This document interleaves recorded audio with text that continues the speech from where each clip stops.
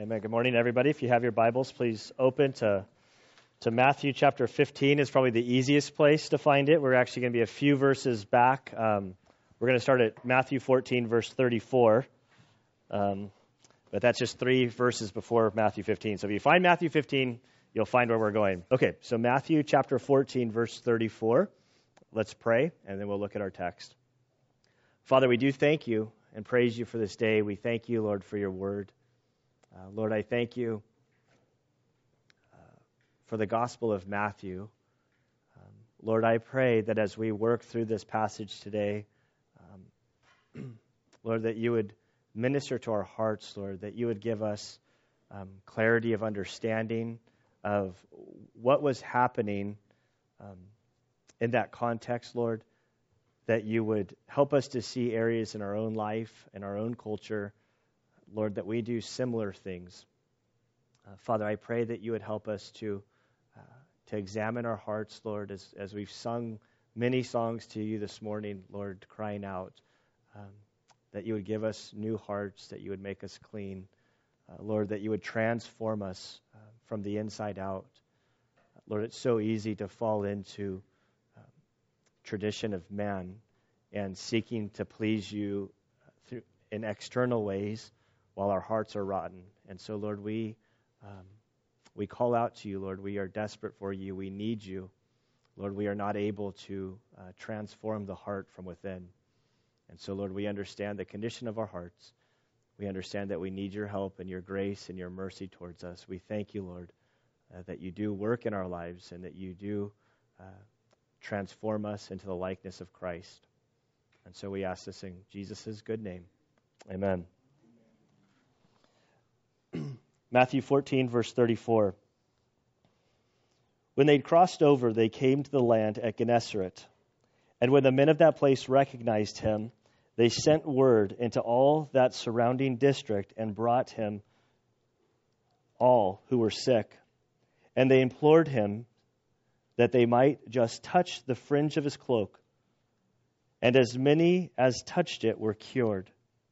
Then some Pharisees and scribes came to Jesus from Jerusalem and said, "Why do your disciples break the tradition of the elders? For they do not wash their hands when they eat bread."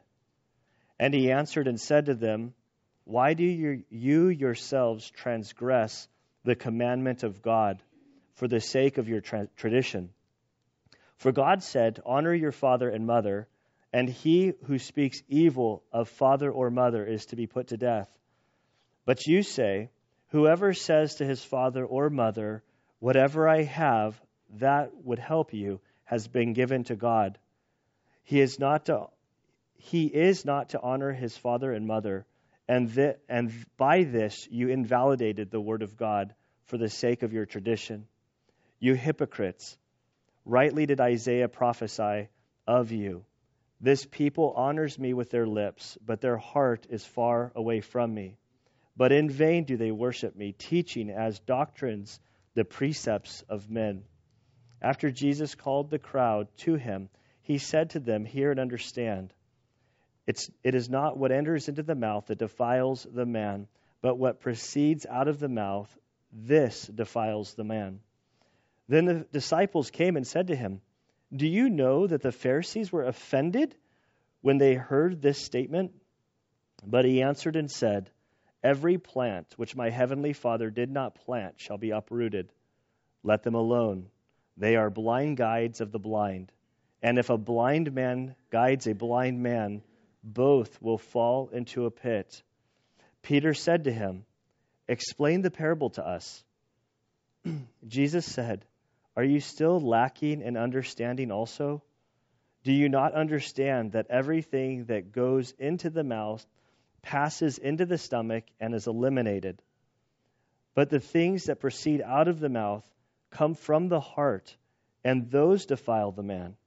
For out of the heart comes evil thoughts, murders, adulteries, fornications, thefts, false witnesses, slanders. These are the things which defile the man. But to eat with unwashed hands does not defile the man." And so, Father, we come to you and we ask, Lord, that you would Lord, that you would help us to understand this passage, that you would help us to see, Lord, how it applies to our lives, that it wouldn't just be some text that we're studying about some time long ago, but that your word would speak to our hearts, would it convict us. Lord, may it ultimately guide us closer to you. We love you, Lord, and we ask this in Christ's good name. Amen. Okay, so we overlapped the verse that we ended with last week. In verse 34, just to sort of get us in context. In verse 34, it said, when they had crossed over, they came to land at Gennesaret. So where did they come from? So Gennesaret is sort of in between Magdala and Capernaum. It's just a little landing there. We know that they started, or after this week, sometimes you study the scriptures and then all of a sudden you're challenged geographically sometimes.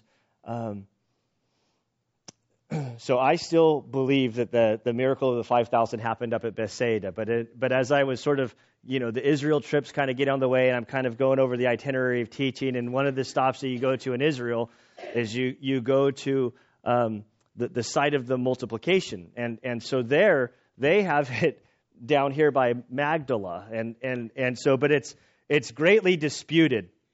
And so I realized, well, I'm like, oh man, did I just mislead everybody for the last few weeks? But I knew it, but I'm like, no. As I do it, I kind of think it makes more sense, Bethsaida. But I just wanted to let you guys know that there's there's other thoughts on it. So it doesn't make sense in today's passage that they, we'll see that they crossed over to the other side. If the multiplication happened here, it doesn't make sense that they'd go like a couple hundred yards, have a big storm, and take all night to where they could have just walked along the beach.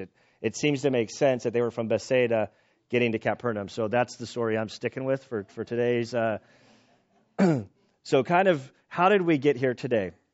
Remember, our story sort of picked up. It goes back to Nazareth. Jesus ends up in his hometown. He begins teaching them. He's rejected as a prophet because that's his hometown. They all knew Jesus. He grew up with him. He knew his mom, his dad, his brothers, his sisters, and Jesus says, a prophet is respected everywhere but in his hometown. And so they leave Nazareth. They end up at Capernaum. Jesus gets word about John the Baptist being executed by Herod the Tetrarch who ruled in Tiberias. There seems to be some grief associated with it, that Jesus wanted to get himself and the disciples to some time away, a bit of respite to mourn the loss of John the Baptist, to recuperate from some of the ministry that they've been doing. And so they transit from Capernaum up to Bethsaida, up here to the northern region of the Galilee. There's nothing up there. It's a very desolate place. And when they get there, the crowds had sort of spotted them. And there were thousands of them, 5,000 men we know for sure. It's speculated that there was anywhere from 15,000 to conservatively 25,000 people that were there that Jesus began to teach and to minister to and to care for. And that's the site of the multiplication of the 5 loaves and 2 fish, the little lunchable meal that I've been describing, a very small meal.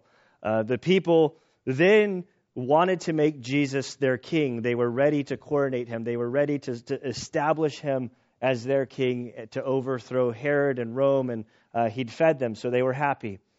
Jesus sends the crowds away. He sends his disciples out into the lake. He says, go across the lake. We believe that their intention was to hit Capernaum, to go back to their sort of their home base. Jesus goes up into the hillside, and he spends some time praying. He has a location where he can see the disciples, and as the disciples head out that night, a storm kicks up, which was unusual.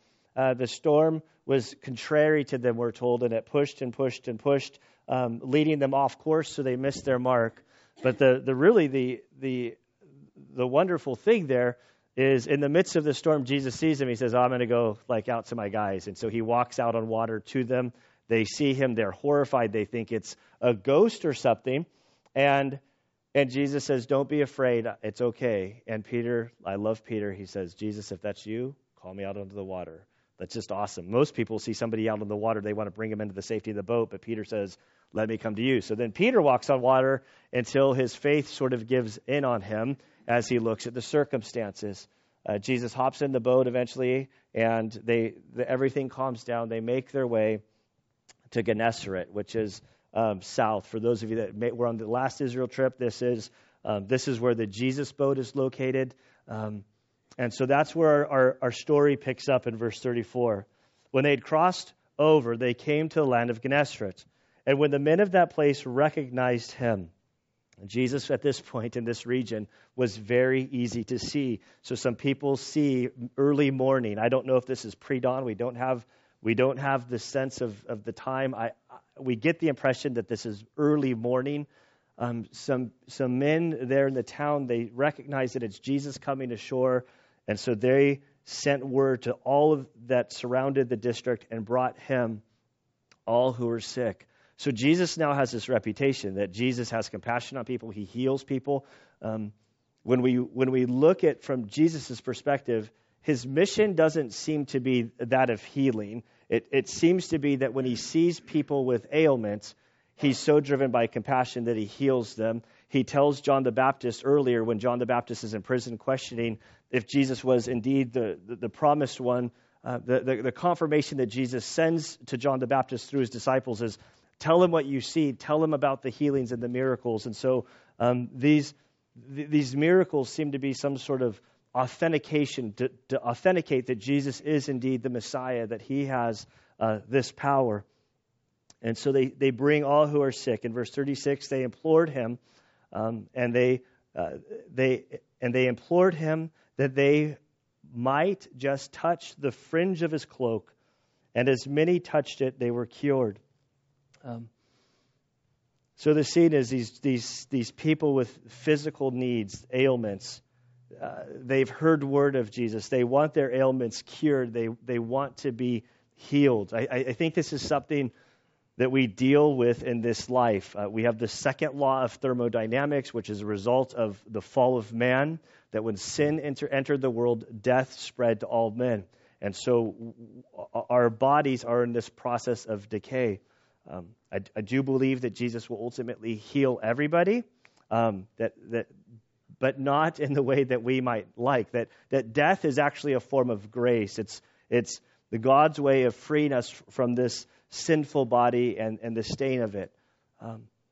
But in this life, we still have ailments. We have sicknesses, and we call out to him for healing, and we see that God does heal. These people are pressing to get to the what's the word here? It says to the fringe of his cloak. Think of like a rabbi with a prayer shawl, like almost like a scarf, and at the end there's like tassels at the bottom. Those were their prayer tassels. And the thought was, if they could touch it, it sort of symbolized the spiritual nature of the man. And if they could touch it and be connected to him, then they would receive healing. Now they were told that they were cured. I want to point out that this isn't some sort of this isn't a rabbit's foot. This isn't some sort of magical trick that's happening. This isn't like, if you just go to this spot and you'll be healed. If we go back to chapter 9, verse 20, it's only a few chapters back, there's a very similar story, and we'll see that their action is actually their faith being demonstrated through this action is actually the byproduct of their faith. It's not that the cloth is magical in any sense. So back in Matthew chapter 9, verse 20, we read about this woman. And a woman who had been suffering from a hemorrhage for 12 years came up behind him and touched the fringe of his cloak. For she was saying to herself, only if I touch his garment, I will get well. But Jesus, turning and seeing her, said, daughter, take courage. Your faith has made you well. And so we see that the healing, that the action of these people, that's demonstrated in this woman, their faith was driving them to Jesus. And they believed if they could get to him, if they could touch him, that he would do the work in their life. And so she was made well. Back to our story here. Matthew, this little section, sort of a flying through section, it sort of kind of connects the one story to the next story. on one side of me, there's like, okay, we'll just kind of fly through this. We've just completed 14 chapters of Matthew. It doesn't take long to get into the Gospels to realize, oh, Jesus just healed another person. Jesus healed another person. Jesus healed. Oh yeah, Jesus healed all kinds of people. No big deal. We'll just kind of move along. So on one side of me, there's like the moving along, but on the other side, the slowing down. And I don't just want to gloss over this, but this is huge. That Jesus, every which way, from his teaching to his healing, all things point to the fact that he is the Messiah. In 2 weeks, Daniel's preaching. There's a section there where people are coming to him wanting to see miracles. And at that point, he says, I'm pretty much done giving miracles. Like the only miracle you're going to receive is the sign of Jonah from here on out. And I'll let Daniel teach on that. He's all studied up and yell at me if I'm wrong. But the sign of Jonah, he's saying that he's prophesying his death, burial, and resurrection. And so really the thing that the only miracle we need is that Jesus conquered death. He rose from the grave. And in his death, burial, and resurrection, we have life. And so we'll move into chapter 15 because the whole narrative really shifts here. The big boys have come to town. Jesus is in trouble. We read that some of the Pharisees and scribes came to Jesus from Jerusalem. Okay, so we're just in the Sea of Galilee. Jerusalem, I'm not sure, as the crow flies, assuming a crow flies in a straight line. Has anybody verified that crows fly in straight lines? Like, we use this phrase. I'm guessing, I don't know, 80 miles, 60 miles north, like straight line. But today and back then, the way that you would have to go down the western edge of the mountain that Jerusalem is on. You'll go pretty much to the coastline. You work your way up, and then you can basically cut across. So it turns out to be, to do this transit in today's time, this is about 100 miles. And they're walking. So this is like a big deal. Like the news, Jerusalem is a huge, huge city. I mean, it's still today. For the rest of this, like as long as the world exists, Jerusalem in many ways is like the capital of the world. This tiny little city, there's more news reporters there than anywhere else in the world. There's all sorts of things happening. And it was the same during their day.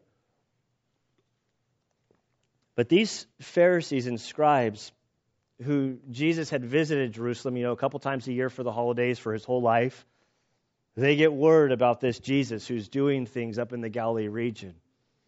And so they're going to make the transit up there to sort of continue their poking and prodding of him. We know that they have it in their hearts that they are ready to execute him. They just need to kind of come up with their plan about how they're going to do this. And so maybe this is part of their documentation process, part of their digging. How can we get this guy? And so they come to Jesus, and we read, and they said, why do your disciples break the traditions of the elders? So this is I appreciate with what they say. We're going to see in our passage this sort of this compare and contrasting between tradition and the commandment of God. And sometimes we take, and it's very easy to fall into traditions of men, and to believe that our traditions are on par with the Word of God. And Jesus very clearly is going to confront this. This is a huge thing. This whole week, this whole passage, I was kind of thinking, I should do something silly at church on Sunday. And so my silliness, I'm like, I think I just want to go and preach in shorts and flip-flops and a T-shirt and see how people would react. And so I ran this by Anna, and she's like, no. What you really need to do is you need to wear a suit to the first service, because that'll freak everybody out. And then wear shorts and flip-flops to the second service. I'm like, that's too much work, and I don't even think anybody would care, which is a good thing. But there's all sorts of things the traditions, whether good or bad, traditions start. And like a good, there could be things that we individually, that we sort of put bumpers in our life so that we can honor God's word. But then those bumpers sort of, they sort of become mountains, and we start projecting them on other people. We see this with style of music. If you're a pastor that's asked to speak at any church, the big question from pastor, hey, what translation of the Bible do you use? Because I don't want to ruffle somebody's feathers by showing up with a New American Standard if you're, some other translation. And, most are like, oh, we don't care. Just show up with a healthy translation, And so they come and they say, why are your disciples violating the tradition of the elders? So what have they done that's so grievous that the scribes and Pharisees have made this transit 100 miles to go out of their way? I don't know if they were going there fishing for anything, or they got word about this, or they get there and it's the first thing they saw, so they jump on it, this accusation. But they asked Jesus this question, or why do you break the tradition of the elders? For they do not wash their hands when they eat bread. So the first thing we need to sort of straighten out is the whole washing of hands. We're supposed to wash our hands, or we're supposed to wash our hands for hygienic reasons. Whether you do or not, that's your own business. I'd say that's your own business. We're country folk. Like get the big chunks of dirt off, whatever. Wash your hands. All the ladies are giving. No, you're supposed to wash your hands. It's really important all the time. But our reasons are hygienic because, like, during the flu season, during all this stuff, like, there's germs out there, and people don't want to get sick. And so we say, hey, use your, wash up, lather up, wash your hands as much as you can so that we don't get other people sick. That had nothing to do with what was happening there. This wasn't for hygienic reasons. This was an elaborate ceremony prior to every time that you would eat.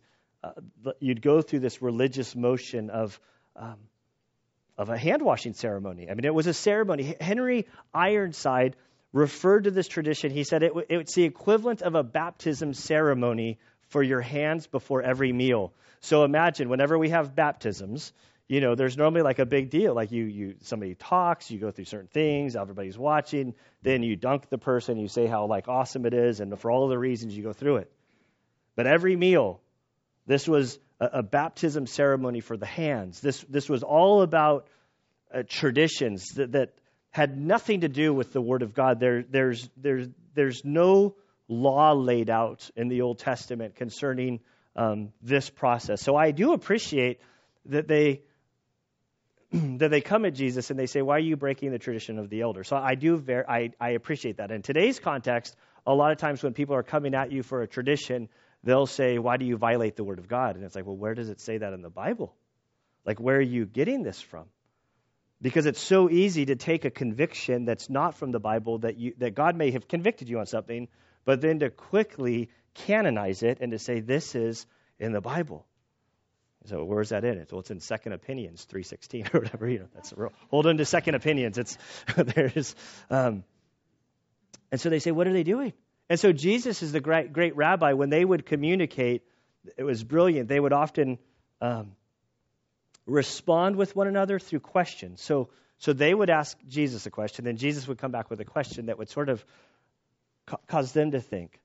And I do think that there's value in our culture, in our day, for trying to communicate with people in this way, that when somebody asks a question or you're kind of going down the road, before you just sort of dump your spiel on what the Christian answer is or whatever, if you can communicate in a way that you ask them a question like, now, why are you asking that question? What's sort of behind the scenes? So that we begin to see where people are coming from, ultimately to answer their question or to deal with the real issue. So Jesus answers and says to them, why do you yourselves transgress the commandment of God for the sake of your tradition? Now, this is a hard question.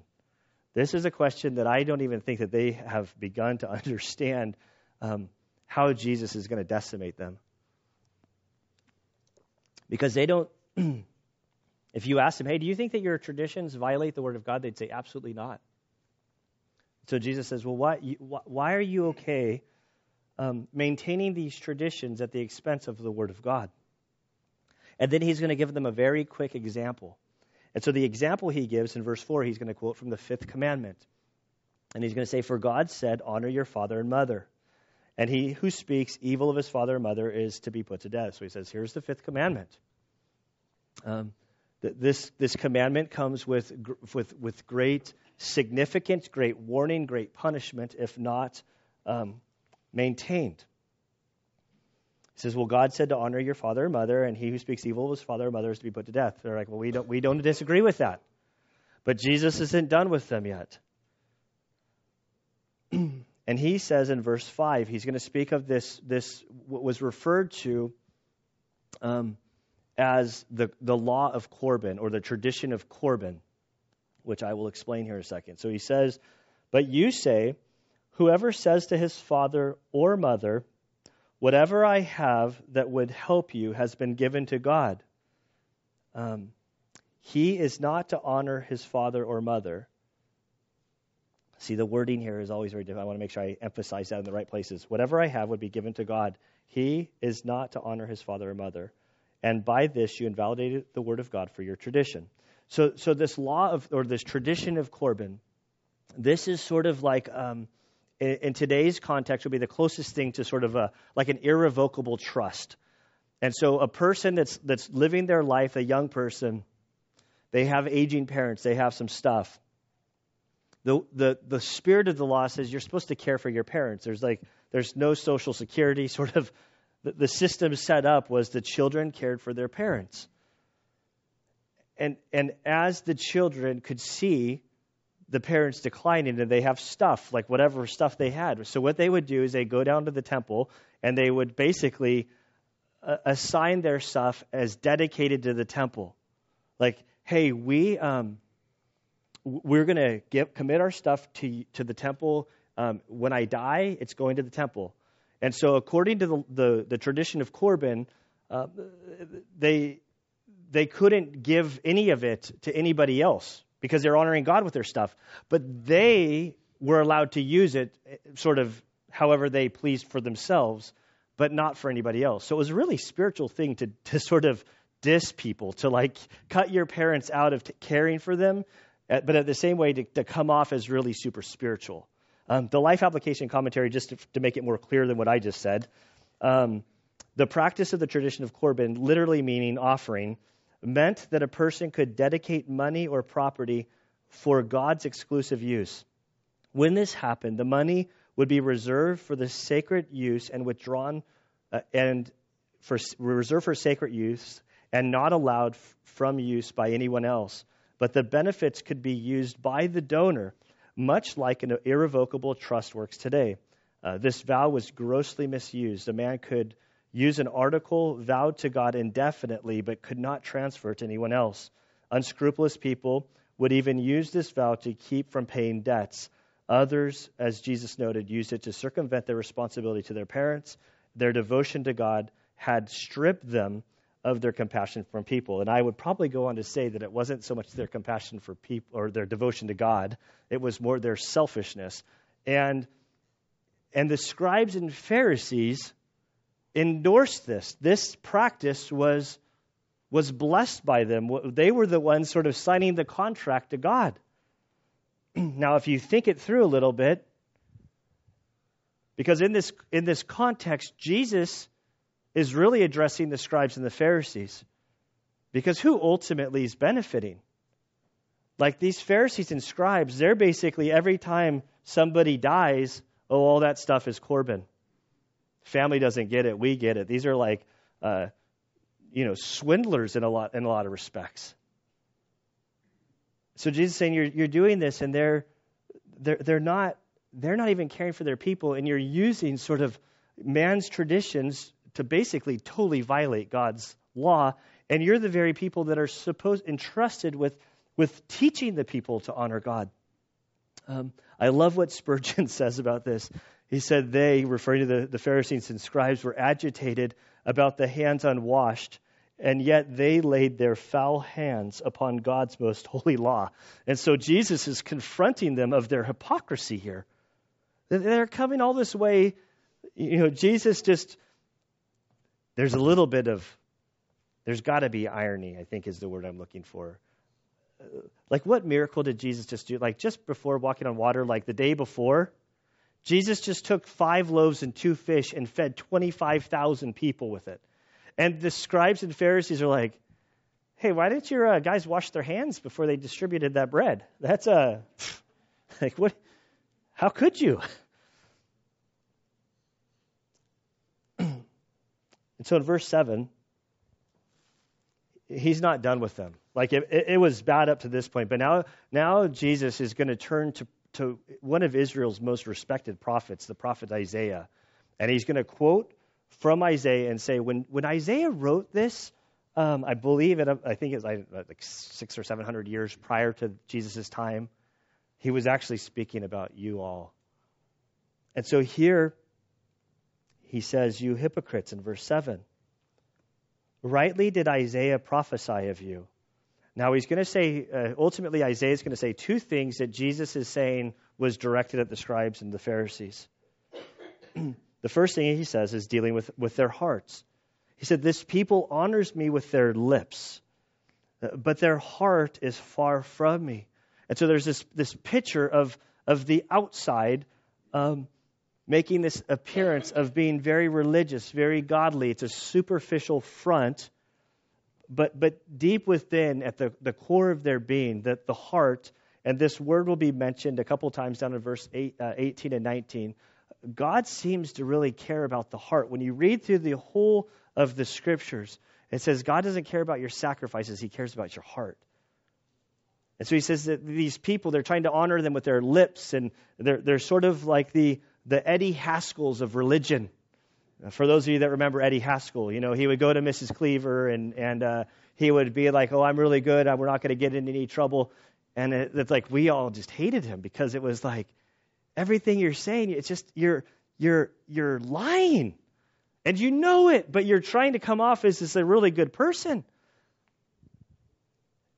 And so Isaiah says, Jesus saying to them, these religious people, that you're worshiping God with your lips, but your heart is rotten. And God cares about your heart. But in vain do you worship me. The second part, teaching as doctrines the precepts of men. So he says, you're out there teaching this stuff about this baptism with your hands. And you think you're worshiping with me with this, but you're not worshiping me at all. You guys are so off. And he seems to, at this point, to disengage with the scribes and the Pharisees. And then he pulls the crowd of people that were gathered to him, that were all being healed, that they seem to be sort of the poor in spirit, the helpless, the ones that had nothing to offer Jesus. They just wanted to worship him. They wanted his touch. He pulls the people to him who are witnessing this whole dialogue amongst the scribes and the Pharisees. And he says in verse 10, after Jesus called the crowd to him, and he said to them, hear and understand. It is not what enters the mouth that defiles the man, but what proceeds out of the mouth. This defiles the man. And he wants them to understand that it's not about externals. It's about within. That you can go through your whole life and, as he says, like paint whitewashed walls. That you don't clean what's on the inside. One of the things I hate about painting more than anything, like I actually I find painting therapeutic when I'm doing it. Like the actual, like if you start with a totally brand new wood and you're outside so you can splatter, there's no danger. Just painting, oh man, it's fun. But the painting that's like, oh, that's a 30-year-old shed. I'm just going to get a big, thick roller and just roll a bunch of paint over that. And who cares about the dirt? Who cares? Like, I'm not even going to wash it down. I hate the prep work. Like, I can't stand it. And Jesus is sort of saying, like, this is like going to paint a building that's like got cobwebs, holes, rotted wood, and you just go, well, we just slap on more paint. Like, you just slather it on there. You haven't dealt with the problem. And for me, sort of, I don't know, I can't really, the churches that I attended and went to sort of before I became a Christian, I can't really judge them too accurately because it was so long ago and my memory's so off in a lot of ways. But I remember that when my buddy started inviting me to that church on Tuesday nights for a Bible study and free, like I remember it was free pizza, there was Bible study, it was a small little group, and I so resisted going because I told him, I'm like, I've been to church, I don't want anything to do with this, and I know I've shared a bunch of times, but I only have one story, and now I came to Christ, so I'm like limited to share that story over and over again. But I made that deal with him that I would go once if he promised never to ask me to church again. And then as I went to the church, and I continued to go back, because one of the deals, I'm like, I'm wearing shorts and flip-flops and a T-shirt, and I don't care what they think about me. And initially he said, well, that's okay because the pastor's an ex-pro surfer, so he'll be in T-shirts and shorts. And like he might not even be wearing shoes. Like that was kind of like, so I'm like, that's interesting. That's not the church I grew up in. And so I went to the church the one time, and everybody was loving. And for some reason, I was drawn to go back the next week. It was probably the free pizza. And then again, and then again, and then again. I continued going on these Tuesday nights. And I remembered at some point, my friend probably sort of asked me a very dangerous question. Because for any of you who have invited somebody to church, when they come and then they come back a second time, it's like, well, let's just let this play out.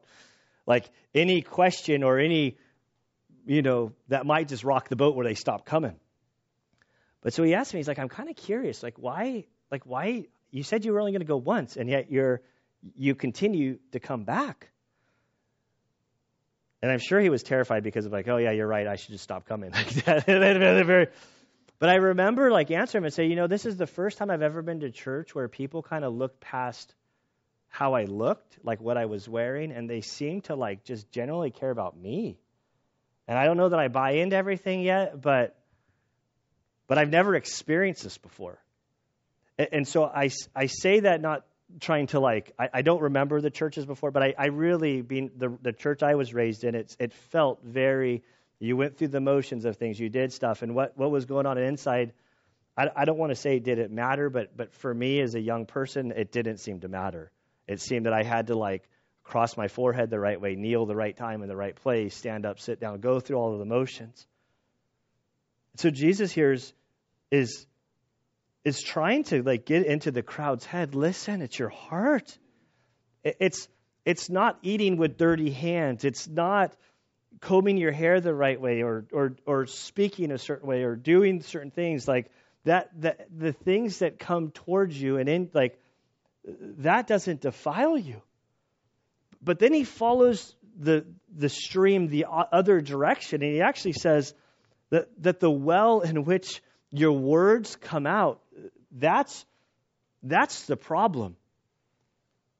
So if stuff is coming out of you, whether things that you're saying, things that you're thinking that you want to say, your attitudes, your behavior towards all of that stuff is either coming out of a clean well or a dirty well. And the issue is what's in the heart, the core of who you are.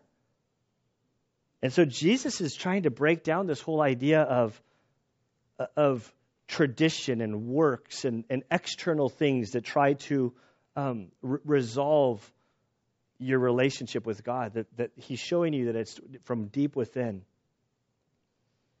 And now, so of that big crowd, we now get down to the disciples. We're going to get down to the disciples, and then we're going to get down to an exchange with my favorite guy in the New Testament, Peter. Peter's going to surface. So in verse 12, now the disciples sort of respond to him. Amongst the crowd, we have the little crowd. He says, they say, do you know that the Pharisees were offended when they heard this statement? Now, this is interesting to me. This is, when we look back and we read scribes and Pharisees in the Bible, we just think, oh, bad guys. Everybody hated them. They were wrong. They were doing all this stuff. But the reality is that these guys were respected. That these guys, they were the religious establishment. They had the power. They had the control to a Jewish boy and man growing up, these were their elders who they respected. And so they kind of pulled Jesus aside and he said, when you said that stuff to them, like, you kind of offended them. You hurt their feelings. Like, I don't know if they're trying to give Jesus some sensitivity sort of classes on how they could better confront them, or if they're just kind of missing, like if they're seeing what Jesus is confronting the Pharisees on, and they're thinking, Jesus, you're overreacting to like what they said. And I kind of think following this out, when we look at Peter's life and we look at some of their lives going into Acts, I think that there's a lesson here, because I think that man-made traditions, and when we start doing certain things, it's very difficult to break. Like it's very hard to sort of to undo convictions that are founded upon sort of traditions of man. Like there's a side of me when I look at this. I've been a Christian. I think this is like the 20th year that I think that to the best that I can identify, I became a Christian in 1996. So this is like my 20-year anniversary of being a Christian. So I've been a Christian for a while now. I've been sort of growing in grace. I understand grace. But like even just this week about thinking like, oh, what if I showed up in shorts and flip-flops and a T-shirt and I preached?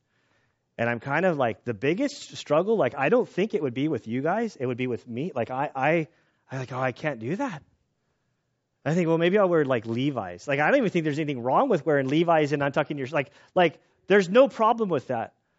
But because of my like Catholic background and rule, like I have these things sort of ingrained in me that are tradition, and so I don't think it's wrong that I don't wear jeans. Like I'm not going to go as far as say it's wrong that I'm not wearing jeans, but I sense it's like like there's no biblical reason why I couldn't come and preach. And I'm not even trying to make a case for it. This is all within me, my internal. But what we see, I think, in them, the reason is it's so easy to be swayed and moved by things that aren't in the Scriptures, that there's not. And we think that these things are placed there by God. And we see this, and like we're going to see Peter's life unfolding. Where the thing I love about Peter is, God, like what I really love about Peter is it exposes how gracious and patient that God is with us.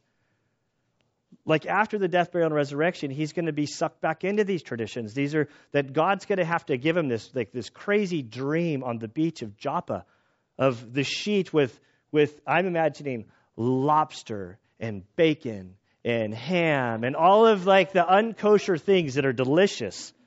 Like that he's trying to get into Peter's head and is saying, this is clean.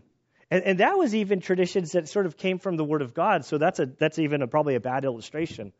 But we know that these traditions of the scribes and Pharisees ran deep within their into their core. And so I think that the lesson to us is to really honestly to evaluate, like, why do I do what I do? Like, is this truly worship? And I think it's super important that if somebody has a conviction about something that is outside of the realm of Scripture, I think it's super important for you not to say, just stop doing that, just violate your conscience, because the conscience is a very important thing. And so the key, I think, is to lead the person to Scripture and to show them and to allow the Spirit of God then to work in their heart so that their consciences can be sort of reset. Okay, probably a bigger point, but here, but I think it's important. I think all of this, the essence of this is Jesus is getting to the heart of worship and what God really cares about. But all we see is the external, and so it's so easy to focus on the external, just to try to put on our Christian faces and to go about our Christian lives when our hearts are rotten. So then Jesus responds in verse 13, but he answered and said to them, every plant which my heavenly Father did not plant shall be uprooted. It sounds like the parable of the tares when he says, just like, let it grow. Just let it grow, and at the end, he's going to deal with it. He said, let them alone. They are blind guides of the blind, and if a blind man guides a blind man, both will fall into a pit. So you you almost get the impression that these guys who had all of this authority, and they're saying you kind of offended them, and I, like, what are you doing? Jesus says, don't worry about those guys. Like, that the Lord's going to take care of them. You just go about your own business. Like, there almost seems to be like this shepherd within me that kind of like is like, well, Jesus, but like, what about those that he's leading astray? Shouldn't you go intervene? The blind guy that they're leading, shouldn't you intervene? But I'm sure you can make a case from other, but he just seems to be like, let him alone. Let him alone. Let God deal with them. And now Peter, verse 15. I love Peter. I should have gone back to the there's a previous parable when he asked them the question. Do you guys remember a few weeks ago he said, hey, do you understand the parables I'm teaching you? And they're saying, oh, yeah, we get it. And then we come to this. So they've already said, oh, yeah, we get it, Jesus. We understand the parables. We're good to go. Now Peter said, explain the parable to us. Like Jesus has confronted them. Now he's said to the crowds, he explained it sort of clearly, and now Jesus is going to get sort of like,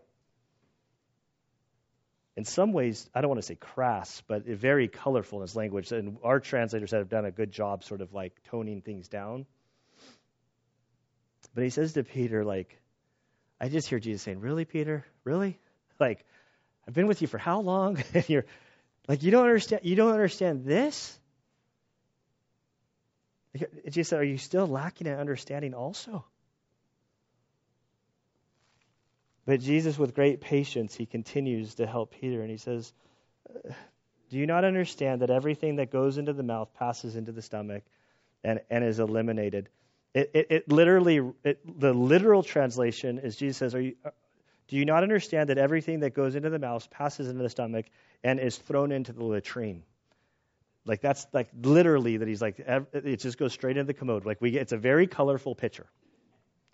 Anna warned me not to expand too much on this, so I'm going to like follow her advice. Yeah, I'm just going to kind of move along. But you guys, he's just saying what you put in, it just passes through your body. He says, verse 18, but the things that proceed out of the mouth come from the heart. Like, so everything that you put in just goes out and it's away. But then following the other stream coming up, like those come from the heart. And the heart is so critical. And he's not talking about the organ that pumps blood through your body. Like for the heart is the inner core of your being, that where everything about your thoughts, your values, what you care about. I've heard it said before that if you hit your thumb with a hammer, like what comes out, it reveals what kind of water you have. Like, do you have clean water or bad water? It can be convicting. It says the things that proceed out of the mouth come from the heart, and those defile the man. You're not defiled from out there. You could go live like a hermit and put yourself into a little Christian commune of just you yourself, like I don't even know if it counts as a commune if you're by yourself, like a Christian hermit. That you can go live in isolation, but the problem is you still have you to deal with, and that really ultimately is the problem. He says, for out of the heart comes evil thoughts, murders, adulteries, fornications, thefts, false witnesses, slanders. These are the things which defile the man. But to eat with unwashed hands, that doesn't mean anything. We should have had a potluck today. Said no. Don't worry about washing your hands. I got all the hand sanitizer put away. But we don't do that for religious reasons, or at least I don't. So Jesus sort of like, he gets to the core. This can be a terribly convicting place to be if you're honest with yourself. And I think that's I think that's the root of this, that we have to give an honest evaluation of who we are. And the Bible tells us that for all have sinned and fallen short of the glory of God, that we in our nature, we by birth, we're sinful beings. We're not sinners because we sin. We sin because we're sinners. That because of Adam and Eve, it's affected all of us. And when we start evaluating our heart, ultimately, as we give a fair evaluation of ourselves, ultimately where it should drive us is onto our knees, and we realize, that song, it's now Gideon's second favorite song, that Lord, I need you. Because on our own, our heart is terribly wicked. There's nothing that we can do. You can't just force goodness into your heart. We need a heart transplant. And I believe that that's what God is in the business of doing is heart transplants. And we're taking communion today, which is sort of symbolic of what Christ has done for us so that we could be made new in him. Because it doesn't say, some traditions are, so it's so easy to read traditions of elders, this traditions of man, and then to say, well, all traditions are bad and all things are bad. This, the baptism of hands naturally leads me to real baptism, which is a symbol, which is a tradition that it's an ordinance really that the scriptures have created. Baptism by itself, water baptism, it's really you're just getting dunked and being brought up. But the significance of it is it's an outward action, and what's the key? It symbolizes an inward action, like new birth that's already happened. It's just an outward thing.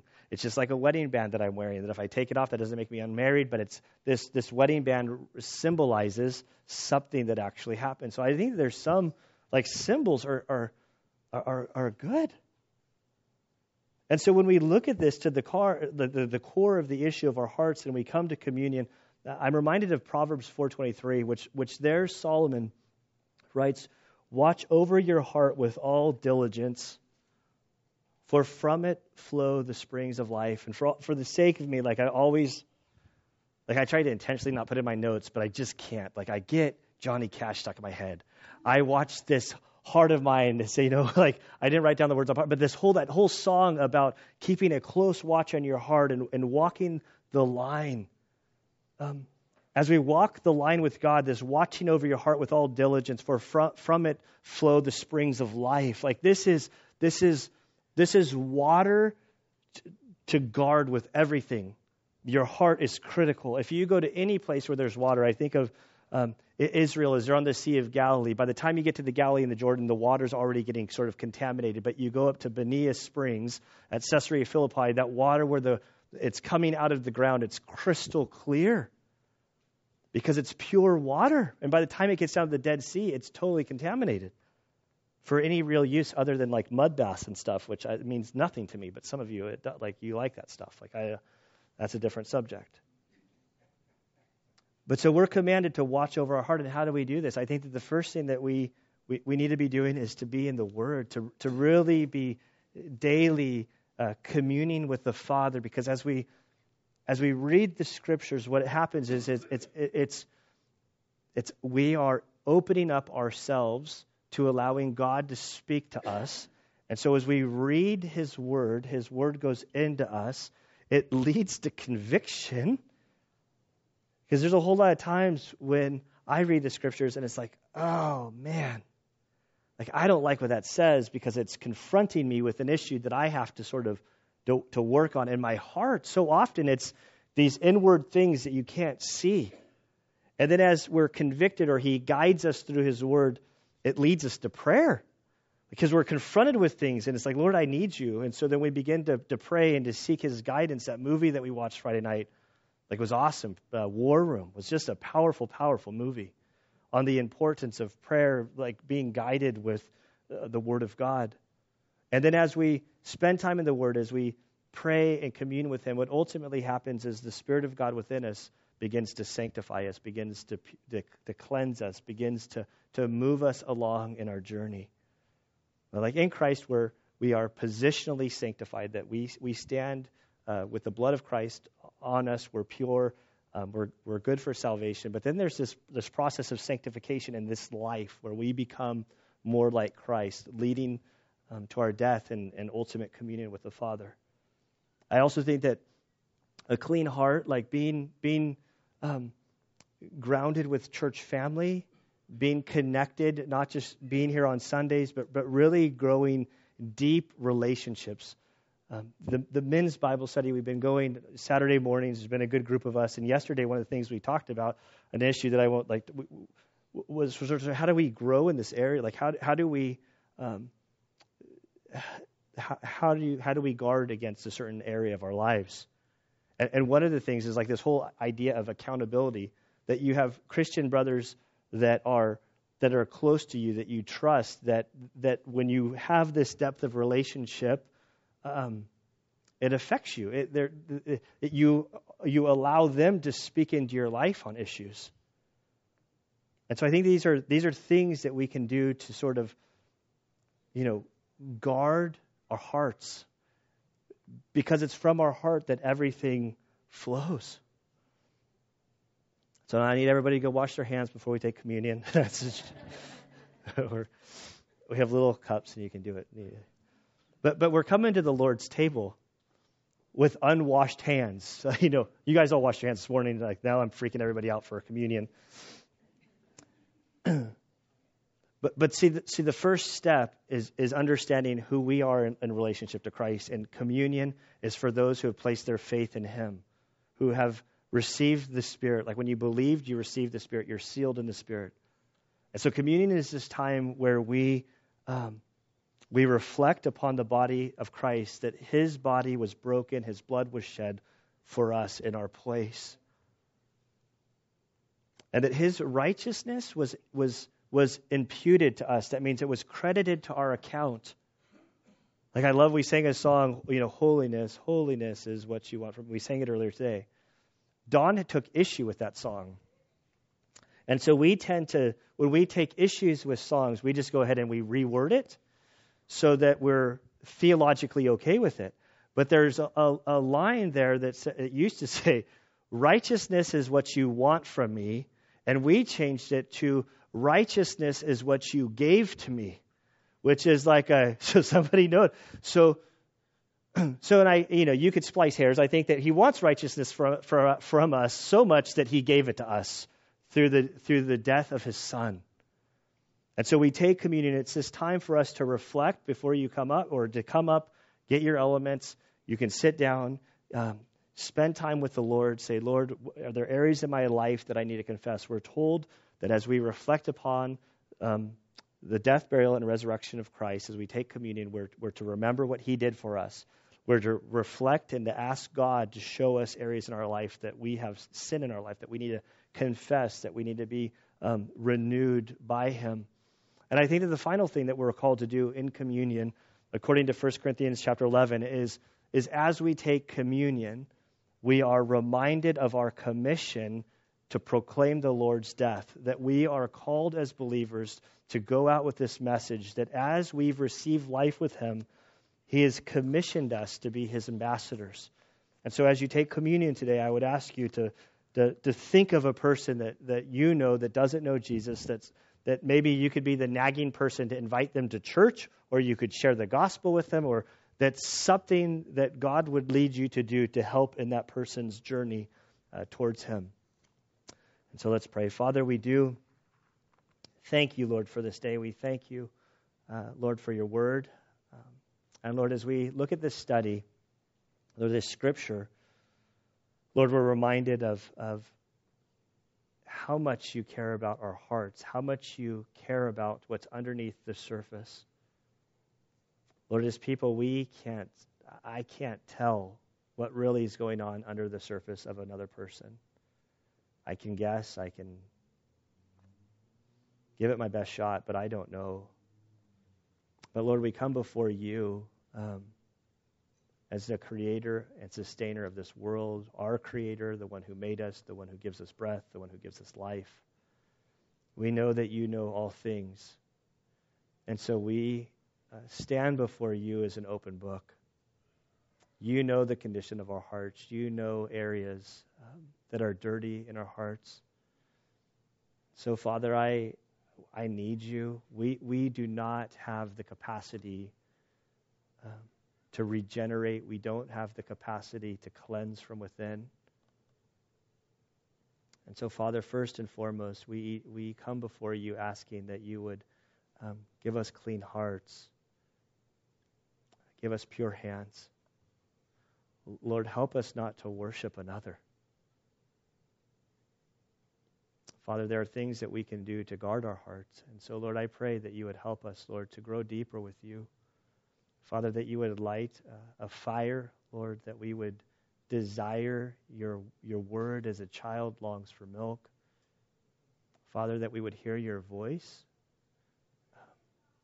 that we would be quick to confess, to repent, Lord. Father, we pray that you would just lead us in the direction that you desire us to go.